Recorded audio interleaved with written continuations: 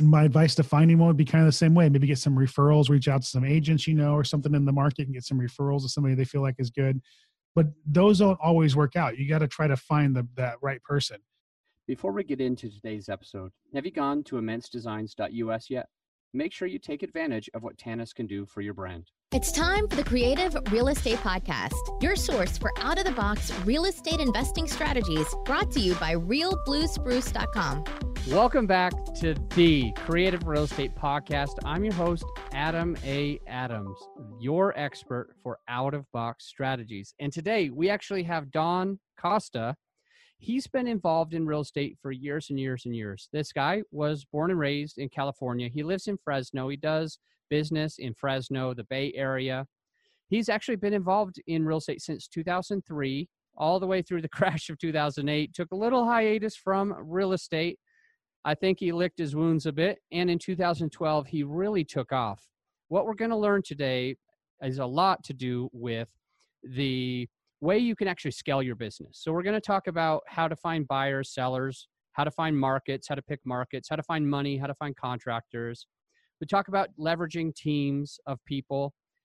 Guys, a couple quick things about Don is that he runs the Flip Talk radio podcast. So if you're going to want to go and look for Flip Talk and see what other information that he has to offer you, as well as, get this, last year he did about 120 deals, a little over 120.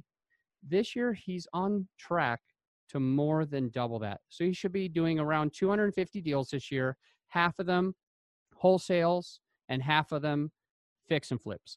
So with that said, I know we're going to learn a lot from Don Costa today. So Don, tell me, what is it that I kind of missed about your bio? Is there something that you wanted to share with the audience, and we'll get right into it?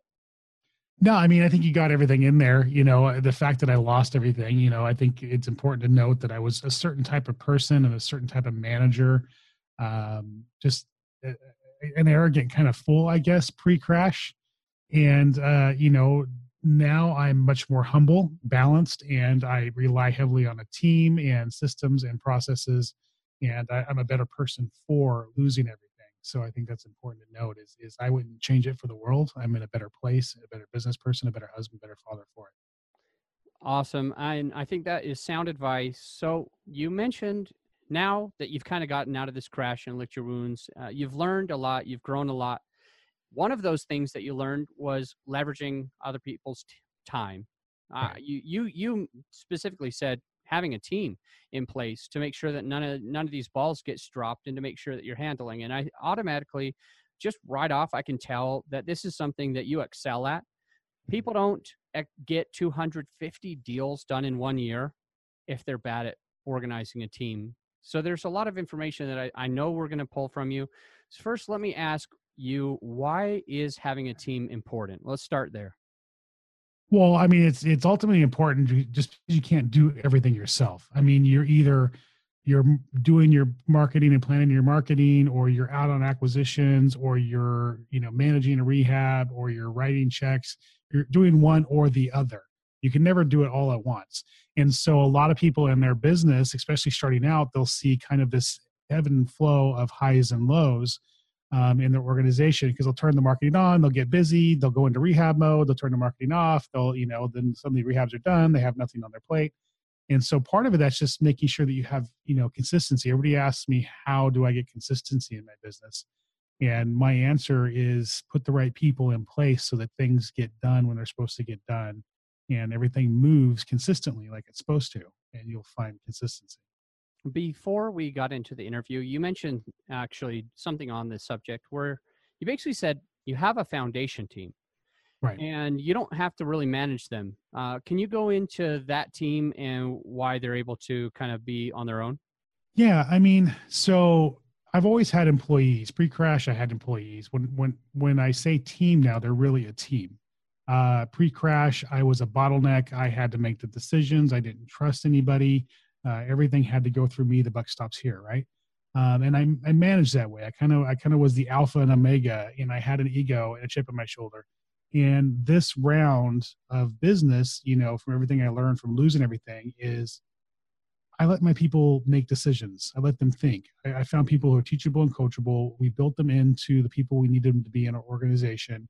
and we're able to count on them to run on their own, if that makes sense. And that's how I've approached it this time is I found people who were teachable and coachable, developed them into where I wanted them, who I needed them to be, and I let them go. I let them fail. I let them make mistakes. I let them make decisions, and my company runs better for it. And so I don't have to micromanage them. They know their role. They know their job. They stay in their lane and they get it done. I really love that. That is, rewind that, listen to it again. There's a lot of really good information in that. And I think it would be easy to miss if you were just driving and heard that, because there's a lot of wisdom. I want to get into a couple of quick things. I've got so much that I want to ask you. I just don't know if it's going to all fit into this episode. But number one question that I want to ask you is, for doing as many wholesales as you do, 120 plus this year, when you're finding your buyers, what have you found the most successful way to find those buyers? If I'm being blatantly honest, that is not something that I've even dealt with in my organization. I put somebody in place. I said, the other thing about build a team is making sure you have people in the right seats. I had a guy in acquisitions. He was a square peg round hole guy. He wanted to make every deal work, which isn't always the best fit for acquisitions. And I just felt like he was right for dispositions, because that square peg round hole mentality is great for dispo, finding a buyer, making it work no matter what. I put him in that position. He took off and ran with it. What I can say that I know that he did, the benefit of us being rehabbers for years is he knew the wholesalers that were selling to us. And so he backtracked a lot of their transaction stuff that he sent to us that we didn't buy, and looked at who did buy and built out the list that way. He went through and checked county records to see who was paying cash in our area and reached out to some of those people. He's talked to different real estate agents about some of the cash buyers they work with and developed relationships that way.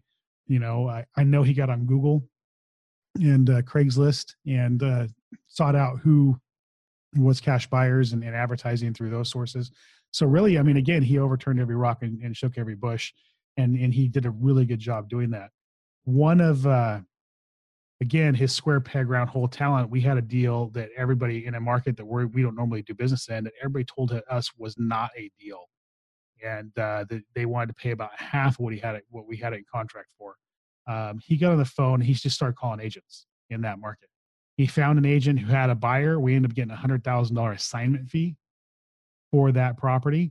And on a property that all the buyers we knew in that market told us wasn't a deal. So he's aggressive. He's not taking no for an answer. And if he's got to pick up the phone and call 20 people he's never talked to before, he's going to do it.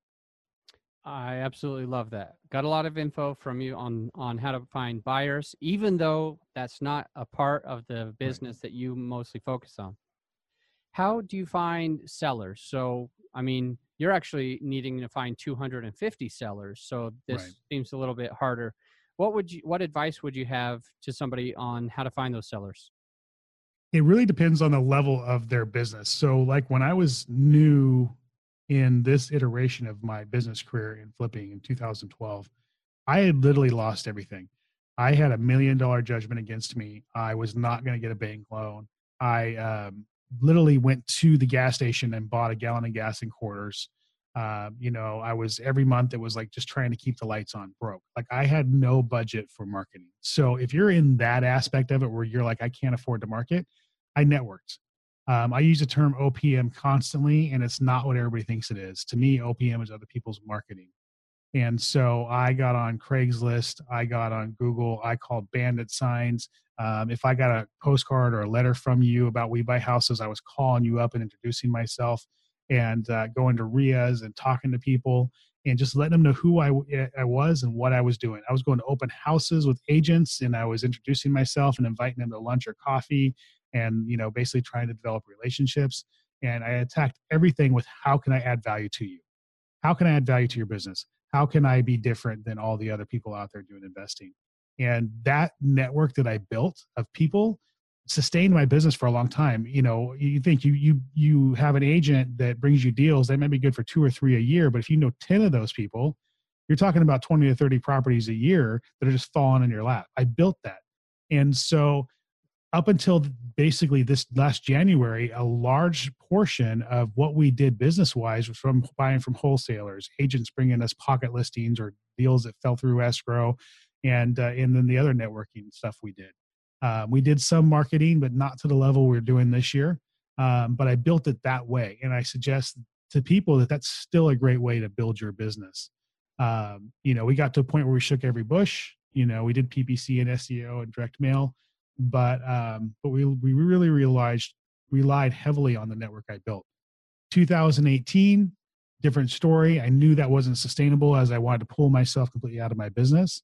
And so we doubled down on marketing, and we are very, very, like postcards, for instance. I've sent out 500,000 postcards this year alone to date. So by January, I'll be somewhere close to 1 million postcards.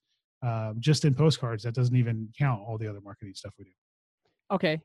That is so awesome. So much information that we just got from you. Right. A lot more than I expected. And one of my favorite parts is just the thought of you're going to find a way. You might not have a marketing budget right now today. Well, you do, but somebody may not have a marketing budget today of $30K a month, $100K a month, or anything like that. But you found a way to say, if you don't have that, use OPM, meaning other people's marketing. Right. So there's a lot of other people that are spending $30K a month. Mm-hmm. And if you can find a way to network that with them, tell them what you're doing, take them out to coffee, you'll be able to leverage the marketing that they're already doing. And by networking, you'll end up making more money, finding more sellers. I think that is really, really great. So I appreciate you going over it. The next question that I had queued up is about finding markets. And the reason I bring it up to you specifically, Don, is you actually have, as far as I know, you only invest and do flips and do wholesales somewhere near you. So you live in California and you're doing a whole bunch of deals in California, 250 this year. But there's a lot of people that maybe live in Colorado or live in New York or live in California, but they say that there isn't deals here. So they're finding other markets. So I really want to talk to you and pick your brain based on all of that information on how is it that you find markets? How is it that you go into and find these markets when I think other people would have said there's no deals left? Well, I mean, it's not so much that I find markets that, I actually attack markets that people say there's no deals in. We're in the California Bay Area. We're in 6 cities. We've done some, test runs on our marketing to figure out what works and what doesn't. I suggest if you're going to market, no matter what your budget is, you test and figure out postcard or letter, what list works best. If you only have a $500 a month budget, maybe pick a zip code or two and just hit those over and over again. Don't try to do as big as we do. And that's I really practice what I preach, and I go in and I test and I look at the response and I test some more. I'm in the Bay Area. We've done 3 deals already, $250,000 in profits. The first deal we did was a 6-figure wholesale fee, and it cost me $3,400 to get that deal. So, and that's a market where everybody says direct mail doesn't work. So I think I look at the world through a different lens. See, I have an advantage.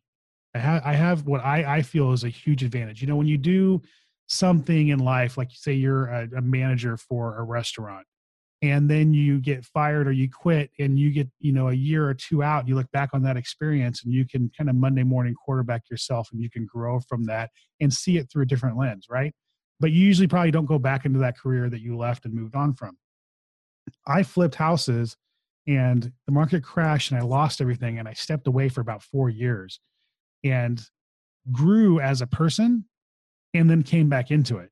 And so I think I see it differently. I think that's a competitive advantage. I see it through a different lens. If you tell me something doesn't work, well, first of all, I can see ways like the things that you're not doing and things that you haven't tried because of my experience and because of what I went through. And I can implement those things and 9 times out of 10 get them to work to my advantage.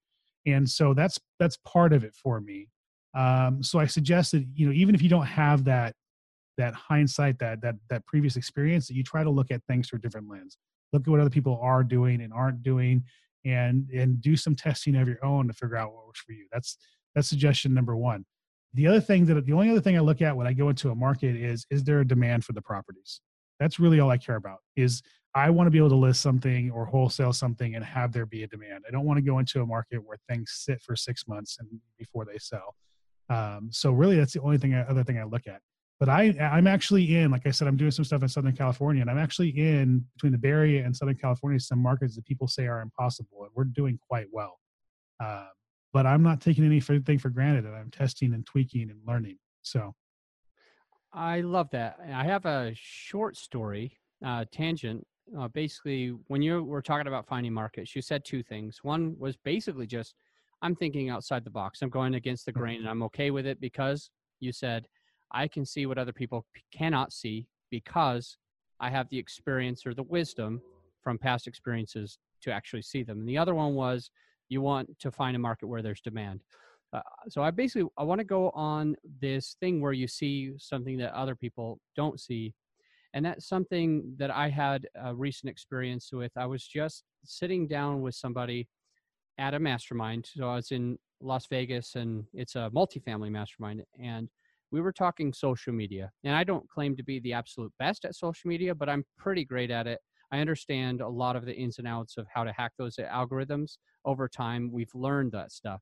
And this guy came up to me and he says, how do you do it? And I basically said, I mean, I can't really answer your question, but if you show me a post that you've done, let me look at it and I'll pick it apart. I'll tell you what things you need to change on there, because we could be here for hours going over how to optimize your social media. But what will be best is you to show me one that you already have, and I'll pick it apart. And I think that might be your brain when you're talking about finding markets, is you, or finding marketing material. People say these postcards don't work, and it's just like, well, show me the postcard. And now I'm going to think about the sellers that these are going to and why they're not answering it. And I'm going to change it. I'm going to make it something that they will answer. So you've kind of found a way to reverse engineer or think outside the box from what other people are doing. I don't mean to take the show, but we'll go on to the next question. So out of all of the things that your business needs, there's quite a bit. When you're a wholesaler or a fix and flipper, there's so many different parts. But one of those parts that some people miss because they're just marketing, or they're just, they're just finding buyers, or they're just finding sellers. One of the most important key components right here, at least as a wholesaler, is and a buyer, you need to find money. And I assume, and I don't mean to assume, but maybe I'll ask the question, are you borrowing other people's money? Are you using OPM in this way, or is it all your money? Because if it's all your money, then maybe asking the question is not going to help. No, I use other people's money. Okay. And I don't do hard money. I'm very particular about how I borrow and why I borrow. Okay. So I don't do hard money in any way, shape, or form, because I don't believe in large deposits. And I think that flippers and wholesalers, we've all been trained that we need to have skin in the game, that it's important for us to have skin in the game. And that makes us a good risk, right? Because why would we let a project go bad if we have our money in it? Well, the thing is that mentality pushes, especially, flippers, rehabbers who are growing their business, it pushes them to a situation where they end up being property rich and cash poor. And I think it makes them a huge risk. If you're putting $20,000 down on $100,000 property, and you're buying, 2 a month, and your average turn time is 120 days between your payment and your down payments. If you're doing 2 a month, you're out $180,000 in 4 months before you ever see a dime back. Yep. And how can you grow that way? You can't. I always refer to the term that flippers are balling broke. They're ballers, they're shot callers, they're making all this money, and they got these properties, and they're driving a fancy car, but really they don't even have the money in the bank to make the car payment, because it's all in properties. And I just think that makes you a bad risk. And I'm trying to change the way people think, because it makes you a bad risk. And what's going to happen is one project's not going to go right, and it's going to be like a house of cards. And even though you have skin in the game, you're not going to be able to do anything about it, because you got nothing, no reserves, no resources. So I borrow 100% on my properties. I use private money only. I don't put any of my money in properties. Sometimes I will close with my money, but I'll immediately refinance out, because I want to be able to make decisions from a position of power. I want to be able to run my company from a position of power. I don't know how many flippers, I'm sure any of them that are listening to this, have been in a position where you're just desperate to take whatever offer you can take on a property because you need to get that property off your books and money back in the bank. And you're running your business from a position of weakness. It's the wrong position to be in. You can't hire like you need to. You can't market like you need to. You can't run your business like a true business person. And that's what I sell to the lenders. You're betting on me to get it to the finish line, and I got to be capable to make my decisions from a position of power. I got to be able to market and hire and train and run from a position of power, and that means my money stays in the bank. But I'm true to that because I pay myself a paycheck. I pay myself a paycheck, and my money truly stays for reinvestment in my organization, for marketing and payroll and whatever it needs. I feel very, very similarly to what you're talking about, using OPM and pretty much only OPM. Mm-hmm. When doing deals. I do the exact same thing with my team in multifamily. And there are people that have said in the past, well, if your money's not in it, we don't want to invest. And that's okay. But if, like what you're saying, if I really want to make sure that we're successful, we always have money in the bank. We can always make sure we're paying this next payment. We can always make sure we're putting earnest money onto the next multifamily. Mm-hmm. We got to have that money sitting there. We have to have that. There's no way to grow. Like you said, you cannot grow if all of your money is always tied up. You're not strong in the lender, in the bank's eyes anymore. So I'm really glad that you brought that up, and I'll probably personally listen to this episode a couple of times just to hear how you worded that. I thought it was really, really good. A lot of good info on OPM. Other people's money. I know you have other people's marketing and other people's money. All right. So the next one is, if you're doing over 120 fix and flips this year, total rehabs, you're going to have to know how to find great contractors. And I think there's a lot of people out there that want to get into this. They have the money, they have the knowledge, they have the experience, they have, you name it. But when you can't find the right contractor, you're screwed and you just lost $100K. So if you could give the audience a little bit of info on finding good contractors. Well, I mean, finding good contractors, finding good employees, finding good private money lenders, it's all comes down to the same thing. You got to turn a lot of dirt to get the gold. I mean, that's the practical reality.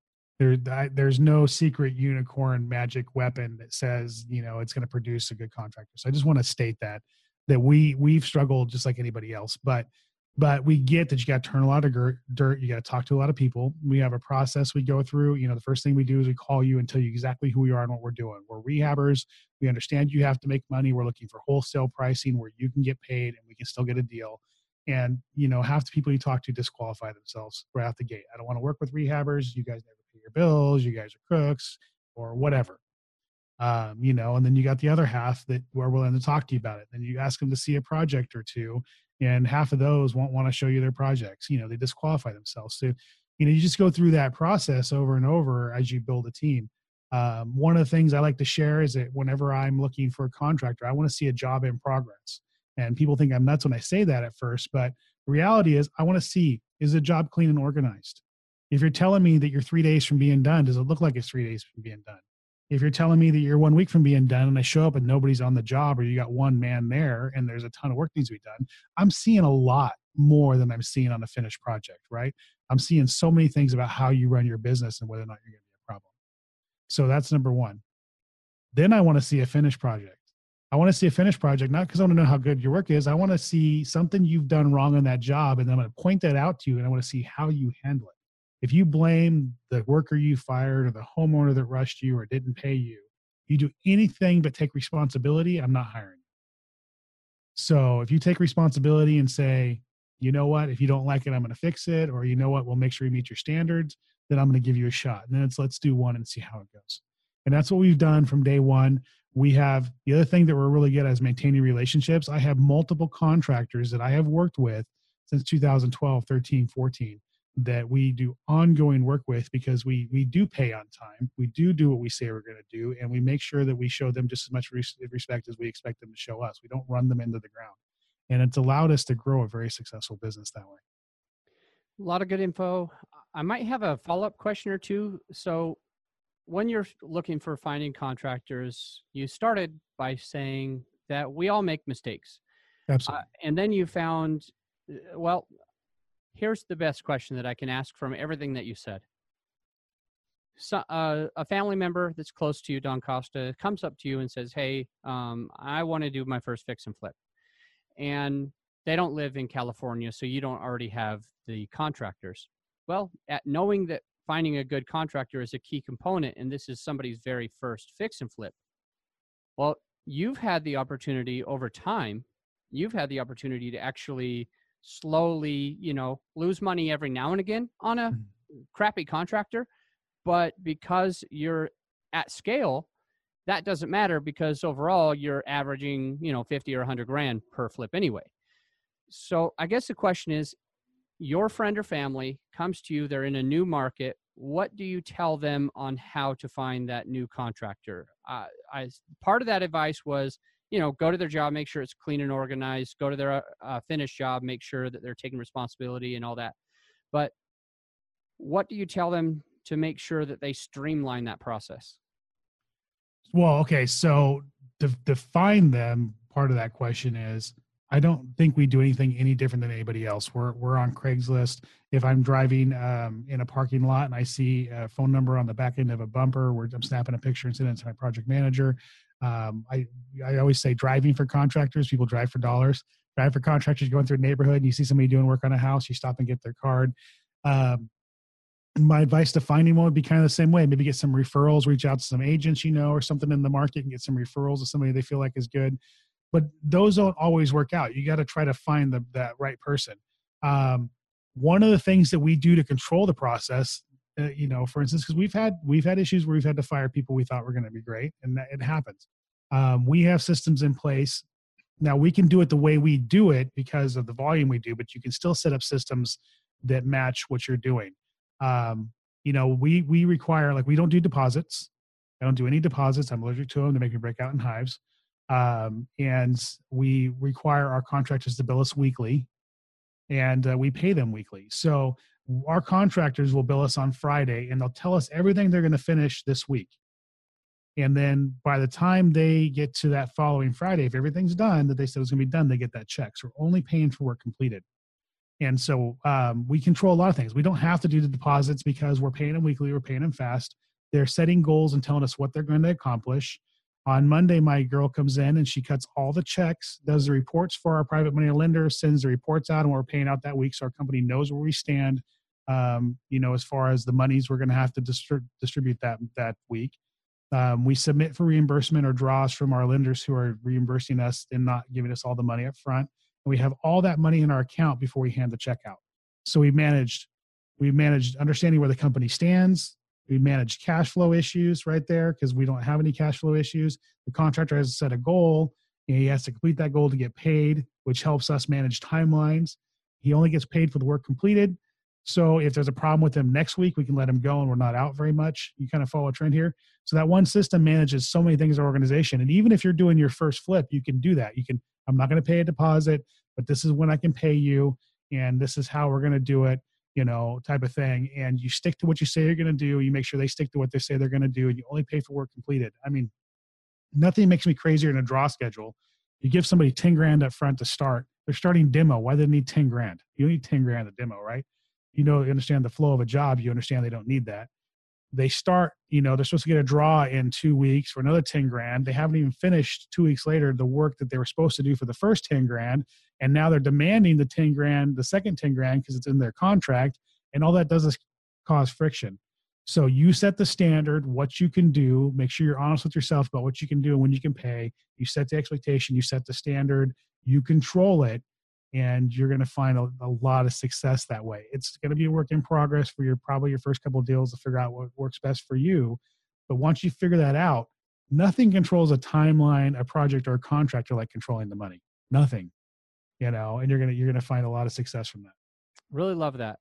One thing that you mentioned is that you don't pay up front. You don't pay a down payment at the beginning, which is what I feel most of the contractors I've come across demanded or asked for it. They say, this is standard.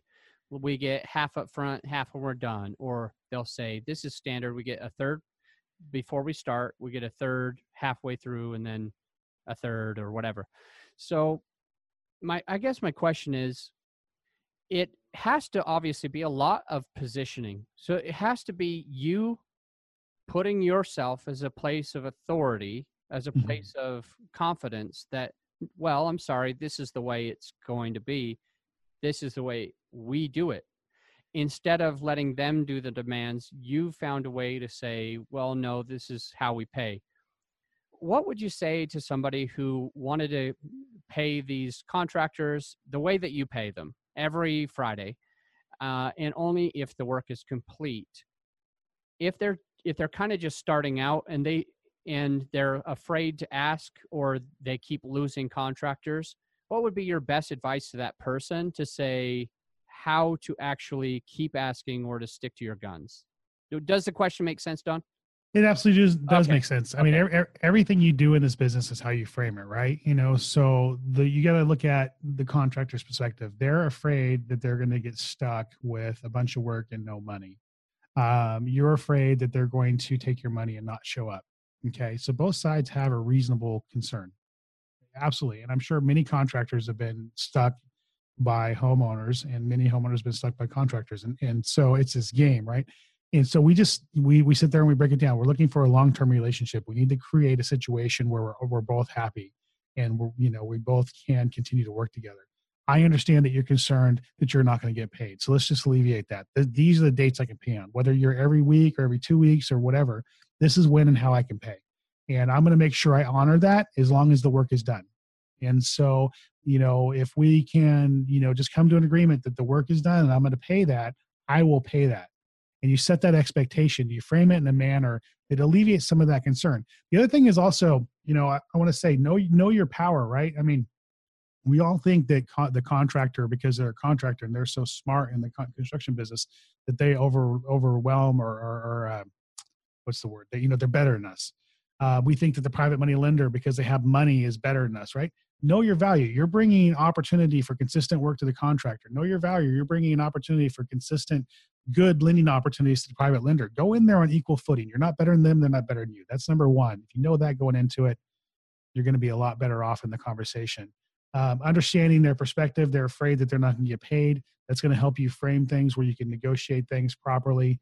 And then also knowing your state laws. Like in California, it's 10% or $1,000, whichever is least, is the maximum deposit you can pay on a job. So it's a $50,000 job. The maximum you can pay for a deposit is $1,000. So when a contractor comes in and asks me for 25% down or 50% down, they're actually breaking the law. Now, every state's going to be different. Know your state, but once you know that also puts you in a position of a lot of power. So, knowing what they can and can't do. And what it really comes down to after that is being sincere, setting, over-promising, under-promising, and over-delivering, not over-promising and under-delivering. If you say you're going to be able to pay on a certain date, make sure that you can have the money a couple of days before so that you can honor that. And once you show them that you can honor your agreements, you're going to start building relationships with these guys or gals, and they're going to come back over and over and over again. Like I said, I have a contract I've worked with since 2012. I give him job after job after job after job. I'm his bread and butter, and we take care of each other. And it all started with the conversation at a job site about how we pay and why we pay and how I do things.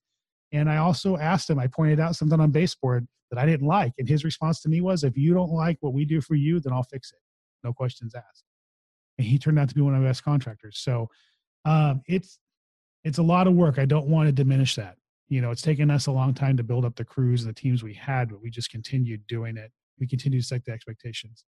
The only other thing I would say is, if you feel like you're spinning your wheels, which is something we felt like we're doing on our end sometimes, is sometimes if we feel like the contractor has that it to be a good part of our team, we'll kind of do it half their way. We'll compromise half our way on the first job per se. Still, I won't do a large deposit. That's preference. There's no give there. But maybe they don't want to give us the pricing we want to have on the job. And we'll compromise a little bit, get them into our system, show them how easy we are to work with, and then we'll come back to the table and say, now this is how we do it. If that makes sense. Like, we have standardized pricing. And you go to a brand new contractor, standardized pricing, they're going to laugh you out the door.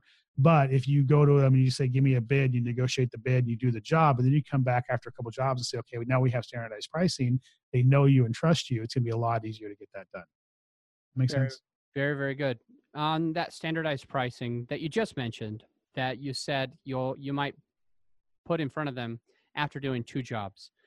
My question on that is it your own standard pricing that you've always had that you put in front of them after they've done 2 jobs, or are you creating a standardized pricing by seeing their numbers for those 2 jobs?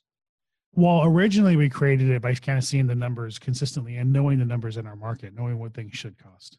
Like I would get crazy things like $2,500 to scrape and texture a ceiling, off one contractor, and then I get another contractor to tell me $175 a room, which is a fraction of $2,500. I had a contractor once charge me $2,000 for baseboard in a house.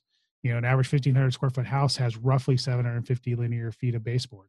So if you think, your contractor pack of baseboard costs you roughly 60 cents after tax, there's no way that should be $2,000. Even if you did $1 to install it plus the cost of material, you're not going to be $2,000 for that baseboard.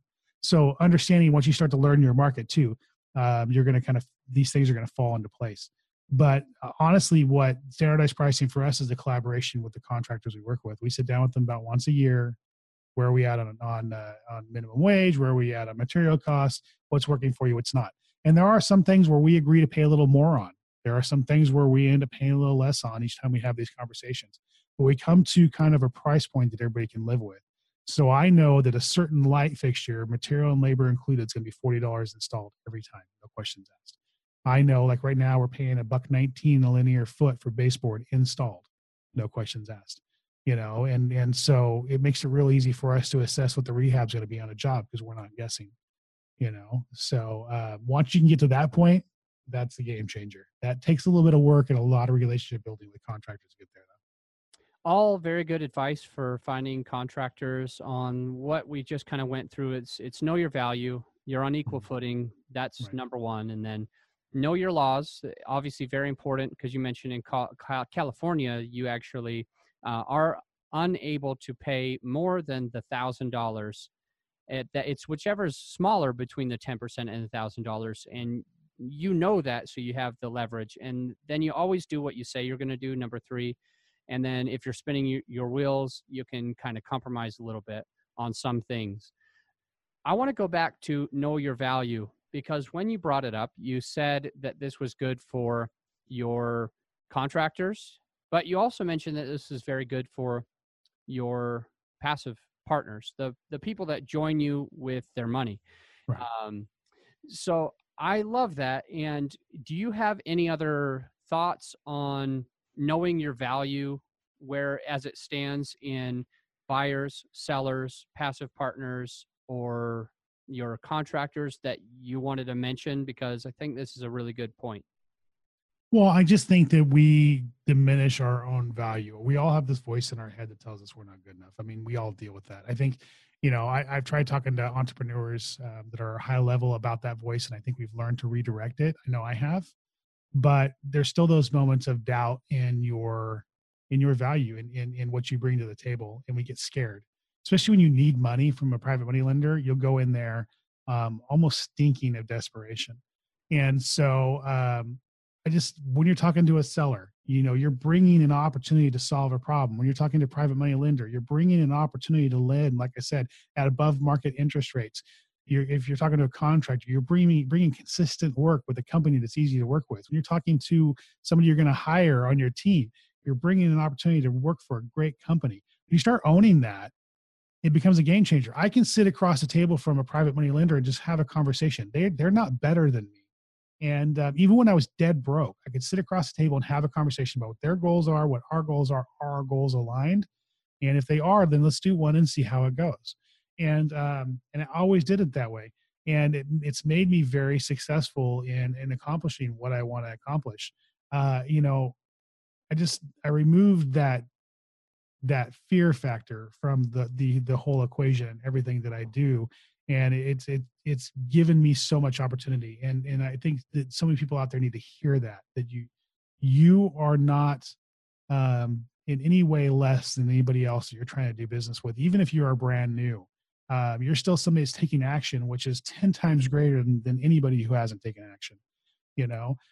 Maybe if you're brand new and you're meeting a private money lender, you say, I have a group of people, that I listen to or talk to, or that I'm in an education program with, that are my board of directors, and you bring that value to the table that way, because maybe you don't have the knowledge, but you know where to get it, and that has value.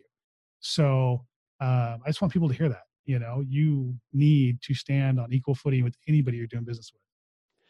Absolutely love it. Thank you for going more into depth on that. Don, we didn't expect to go this long on this call. Do you need to hop off? I'm good. Yeah, I'm good.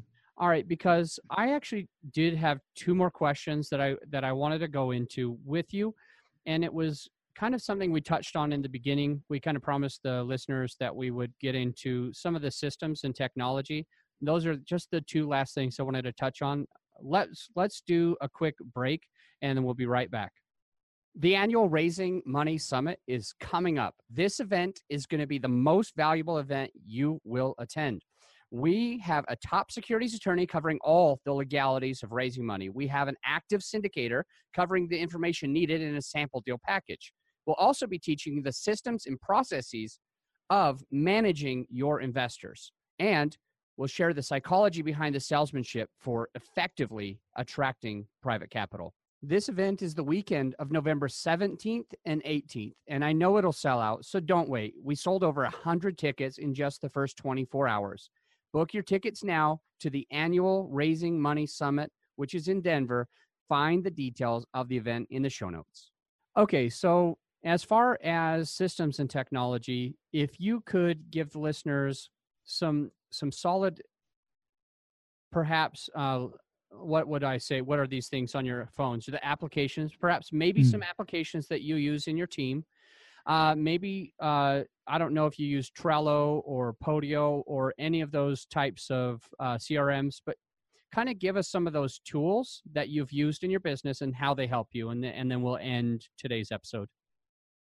Yeah, I mean, we obviously use Podio as our CRM in our organization. Podio really we only use for a CRM in our organization, and it kind of stops once the property's in contract.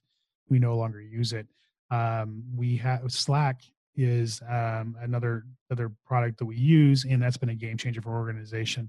We used to email or text. I'd email or text Lucius, my project manager, about something. He'd email or text somebody else, and things get lost in the shuffle, and sometimes we remember who made a decision about this or that. So now the properties, say in Slack, have their own channel. This is a system we use. Literally a system we use. Every property has its own channel, and everything we do on that property is in that channel. We don't text outside of it. We don't email outside of it. If I'm standing there with you, having a conversation with you, Adam, right face to face about the property, one of us is going to turn and Slack that conversation and the decision made and document it before we walk away from that conversation. So you can go through from the date we got it in contract all the way through to the date we dispose of that property and see pictures and documents and anything associated with what we're doing. That itself's been a game changer for us. From what you said on Slack, is it possible for you to actually use voice recordings, a voice memo to add to the Slack, or are you going to have to type all of that out? That is a fantastic question, and I don't know that I've ever tried it that way. I always type it out. I'm sure it has a feature. Let me open it up and see. The reason I ask is because there is another application that I've used back in my fix and flip days a couple years ago between some team members.